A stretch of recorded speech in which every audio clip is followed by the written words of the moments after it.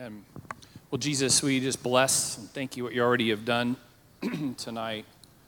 And now, Jesus, as we open your word and just share, we just thank you, God, that what you want to deposit in our hearts. We're just praying you would lead us, that my words would be whatever you want to flow through, and I would not step out of that, step out of your presence. In your name, amen. Yeah, so I get the privilege a lot of times to hang out with young people, whether it's through Kingdom Equip. With Bob, identify this heart for the next generation. And so let me say, Ellie's testimony provokes me. It's not just Ellie, but it's like I'm being around all these young people, and I'm listening to them talk about the fear of the Lord. I'm listening to them about beholding Jesus, and I'm like, wow, I've studied about that. I've learned. I long for that. But I'm like, you all are carrying something unique. And so if you're provoked, just hang around young people. God's doing something. And so this whole year, the Lord's talked to me about intimacy. It's maybe been an even longer journey, but for sure, since COVID, the Lord slowed me down. And this word of trying to understand about what it means to be a priest before him. He's told me that many times before, learning about being a priest, but in this year, he keeps going after my heart. And so Monday or Tuesday of this week, I was praying, and I don't get very profound pictures. They're like flashes. They're like just quick in my heart. I'll get a quick picture, and usually of a Bible scene or something like that. And then I was like, oh, that was you, Lord. I have to pay attention. And so I just saw the mountain of God. I saw his fire, and I saw his presence. I'm like, it's already, the picture was over, if that makes sense. I'm describing, like it was just a quick flash. But I felt like the Lord says, I'm inviting you, Matthew, I'm inviting my people to come up to the mountain of God. That he was inviting us to come up, to behold his presence, the fire of his presence. And then out of that, he was wanting to give us ministry, and he was wanting us to speak from that place. And then he gave me some more direction for myself and some friends around me of how that looked. And so I've just been meditating again on what it means to be a priest and what it means to climb up this mountain, Mount Zion, to behold his presence. And so I just want to share just a few minutes out of that. You see, ever since Adam and Eve were with the Lord, and they were in a sense priests, and they were kings, and they reigned and ruled in the garden, and they had access to walk in the cool of the day with Yahweh himself. And when they sinned and when they lost that, God did not give up on humanity, did he? That his goal to be friends with people, to have people be priests, to minister under him, to have this very spirit-to-spirit relationship, the Lord had this heart. And so out of all the peoples on earth, out of all the families, he came and he chose this one family, chose Abram in the Iran, Iraq area, and they moved. They were on this amazing journey. And so through this family, he said, I want to be your possession. I want you to be family with me. And he gives this promise. He said, then Abram, through you, all families on earth are going to be blessed. So we're blessed through that. So this family went on a move, and then in Egypt, in their time of slavery for 400 years, they actually became this powerful nation, as we know. And as they left, after 400 years as a powerful nation, they come to the mountain of God in Exodus 19, and the Lord wants to make a covenant with them. He wants to make a covenant, and I'm going to read from verse 3. It says, Moses went up to God, and the Lord called to him, and from the mountain said, this is what you are to say to the descendants of Jacob, and what you are to tell the people of Israel. You yourselves have seen what I did to Egypt, and how I've carried on you on eagle's wings, and brought you to myself. So now if you obey me fully and keep my covenant, then out of all nations you will be my treasured possession. Although the whole earth is mine, you will be a kingdom, this royalty of priests and a holy nation. These are the words that you are to speak to the Israelites. See, when God spoke to them, even though there were 12 tribes and there was one particular tribe, the Levites, that were the priests, they were to all be priests. They were all to minister before the Lord. And so God goes through this ceremony with them, and I don't have time to unpack all of it, but if you look, I didn't put this in the up top. But in Exodus 20, it's interesting what happens. That even though Moses was invited to go up to the presence of the Lord, in a sense, the people were invited into this relationship. But it says in verse 18 of chapter 20, when the people saw the thunder and the lightning, and they heard the trumpet, and they saw the mountain of smoke, they trembled with fear. They stayed at a distance. And they said to Moses, "Speak to us yourself, and we will listen, but do not have God speak to us, or we will die."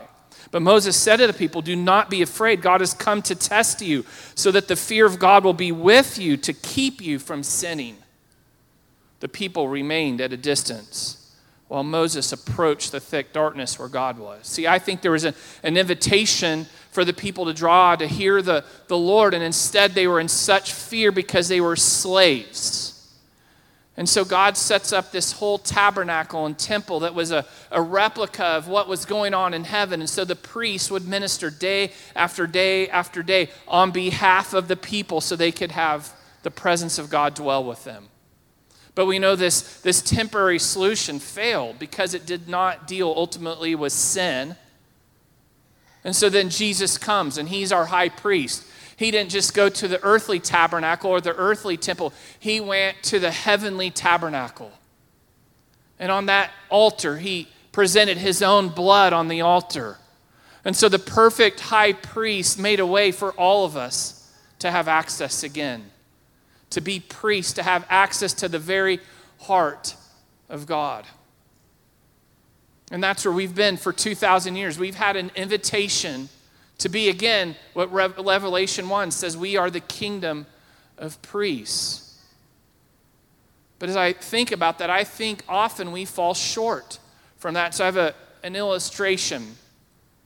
My son likes to hike and climb 14ers. He's done maybe one or two of them. His coach is here, and they did that this summer. I think they actually did 4 or 5 in 1 week. Could you imagine, though, if Ethan and I decided to start a hiking club. And we invited everybody, and we announced it, and we said, the very best 14 hiker club. And we're going to train you, and we're going to go see, and we're going to show you scenes that you've never seen before. We're going to take you places up to 14,000 feet, and you're going to see waterfalls. You're going to see amazing beauty. And we announced that. And then the next week, we come back and we start showing them trail maps of how to get up there. And we talk about the different ways that you can hike. The next week, we give everybody gear. We give you shoes. And we do this week after week. And everybody keeps coming because we're going to learn to hike. And we're going to eventually climb the mountain. But then can you imagine if Ethan did that for years? And we learned a culture of that. And then one day Ethan would have a son, and his son comes and he hears Ethan give the spiel about hiking, and he says, "But Dad, do we ever go up hiking? Do we ever actually get to go up on the mountain and actually go see this waterfall? I've seen the pictures, I have the gear, do I actually get to go up?" And he's like, "Well, no, this is what we do all the time." And then the son leaves because he's disillusioned, because he actually never got to go hiking. Jeremiah 2:13 says, "My people have done 2 sins. My people have done 2 sins. They have forsaken me, the spring of living water, and they have dug their own cisterns." They're broken cisterns that cannot hold water. What this scripture is saying is that my people, I've given you the living water. I've given you access to the tree of life. I've given you access to come up on the mountain, to have relationship at me, but you have not done that. You have stayed at a distance. You have stayed away from me. You have not drank the living water. And then not only do you not drink it, you actually dig your own cisterns. You make your own ways, and then you ask water to come, and you have your own pool parties without me. And I think this is what we've done with the presence of God. We have systems, we have structures, we have theologies. We sure talk about the presence of God. We sing songs. But I'm asking you tonight, are you coming up to the mountain with him? Are you doing what Ellie just cried out for? Are we actually saying my favorite place is this secret place? Like, I actually can't wait to leave Equip. This is okay, but I need to get home to spend time with him. And if I'm honest, I've been in ministry my whole life, half of my life. I'm 44 years old, 22 years, just whatever, you're growing up, and 21 to 22 years. And I've learned about this, but the Lord's still having to woo my heart. He says, you don't always come, son. You minister out of the outer courts. You minister there, and you think, and I do join you because I'm loving, I'm kindness, I join you. But he's saying, son, I need you to come up higher. I need you to come and be with me in the fire of my presence. I need to burn things off your heart, and then you will speak out of that place. And so I'm just wondering tonight, how many of you are being wooed for the presence of God in a new way? I think that's what the Lord's doing. He's inviting us to be a company of priests. And let me then close with this. This is the invitation, I think, of what we're doing here. I think if you're in this room, my guess is because you feel this at some level. There's a calling, particularly on what we're doing here. There's a reason we're praying for an hour. There's a reason Sam's going after this, the words he's heard. I think it's the destiny of us in this room, but it's the destiny of Wichita and our state. And I think the Lord's about to shift things in us, and he wants us to go up higher so that we can then minister the prophetic and speak out of his heart. And so I just want to invite you again. Wherever you're at, are you at the base? Have you tried to get up the mountain and then it got hard and you're like, it's just really easier? It honestly is. It's easier, isn't it, to stay at the base? But I think the Lord's asking us to go up. So let me pray into that. Jesus, again, I just need your heart. It's hard for me, and I need you. I thank you that you're slowing me down. And I just long for that. I long for what you've done in my sister Ellie. I'm asking, would you reproduce that in all of us? God, that we would be wooed by your love. And then in that, we would just climb. We would go into the holy place. We would go into your throne room, and we would drink living water, and we would sit, and we would wait until we have a word. And then if we have a word, we would minister out of that. But not just because we want to in busyness and how it looks. I'm asking God for mercy for us to do that. Yes. In the name of Jesus, we pray. Amen. Amen.